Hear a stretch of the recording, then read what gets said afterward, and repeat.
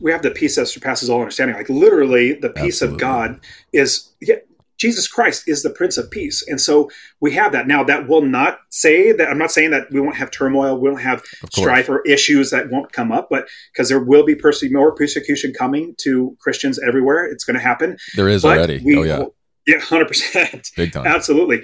But what we do is we hold on to the Lord and Mhm. have his peace upon us. Now, when I was going through this entire process, we had some struggles, like when our property manager started stealing from me, to when I was scaling a little too fast and had little issues financially, meaning it's like, uh-oh, are we going to be able to pay for, like the mortgage or something like that? Yeah. Praise the Lord.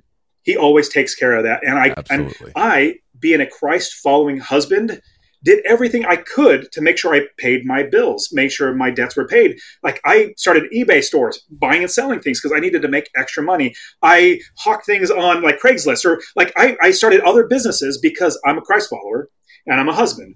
My job is to provide for my family, like financially provide, for peace, provide like peace, stability, Yep. Leadership. safety, security. Everything. That's what we as husbands, as men, do, is we provide those things. Now, my wife, I'm so blessed. She helps manage all the things that we have together as a family. I'm very, very blessed. But that peace comes from the Lord first and foremost. And as anything comes, it's literally through prayer that I've been through any of these trials, is because the Lord has literally gave me direction, gave me wisdom, and helped me to make sure that as best I can, make the best decisions that would honor the Lord. Absolutely. Yeah. And that just brings to mind, what we talk about a lot also on this podcast is the way the worldly view of Christians seems to be the stereotypical caricature of a Christian.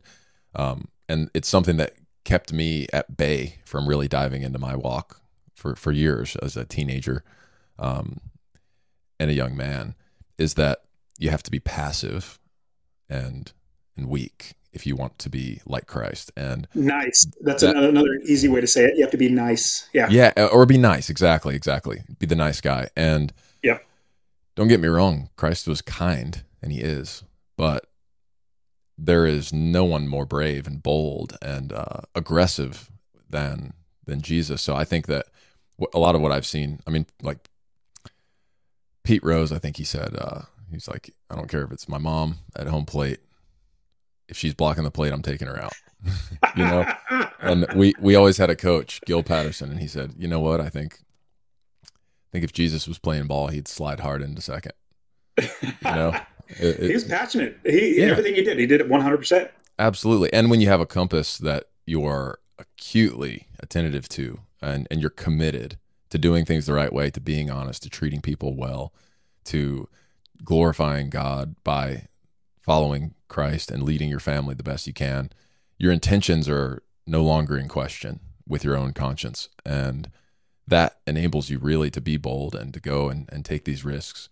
One question I have though is, so when exactly did you decide it was time to jump ship from your job? And if you don't mind me asking, how much were you making at the time with your job? To like, what was the risk profile of that decision? No, that's a great question.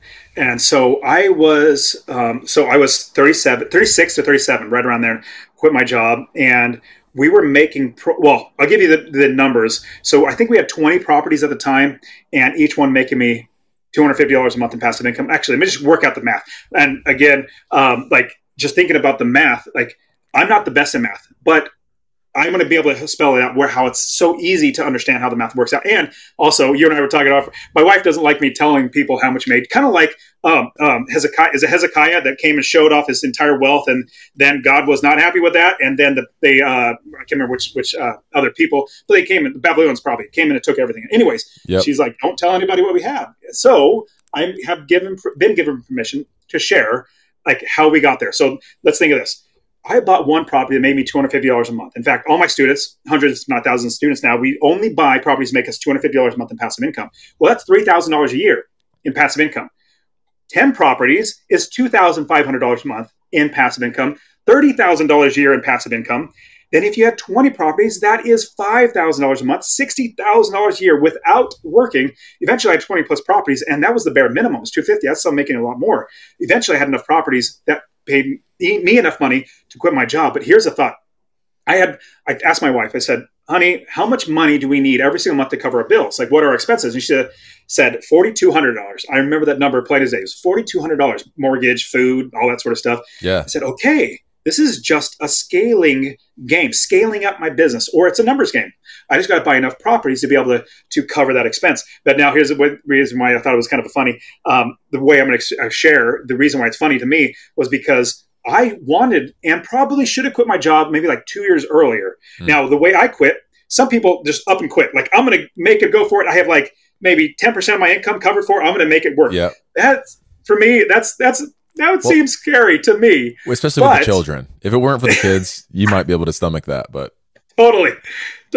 I know your pain. My hat's off to those guys that do that. I mean, that's fantastic. And that actually make it, which is tremendous. But for me, I should have quit maybe 2 years before because I literally had that much money and more. But I was, that paycheck gets so, it's enticing. It's like you feel secure. Even though I just got laid off, like, a few years before, I was like, oh, I wanted to hold on to that. But then, honestly, as soon as I quit, I realized I was losing money working there because of the value that I bring. Now, like I said, I think I have 5 companies that make me money. I make so much more money just like literally not doing anything because I make passive income businesses than any time spent at any of the government or working a job. But for me, it was all about making sure I had enough passive income coming in so that even if I didn't work, if I just went to the gym all the time and just play golf, I would be totally fine. But to me, I should have quit 2 years earlier because I could be further along. But at the same time, everybody's risk tolerance. And my wife would not let me quit my job if I didn't pay off a lot of loans. Now I'm blessed. Majority of my homes, I own free and clear, which is fantastic. So it's a lot more passive income. But she said, hey, if you're going to quit, I need you to get rid of a lot of these loans. I'm like, oh, but that's money I could use to buy more properties. She said, I don't care. Yep.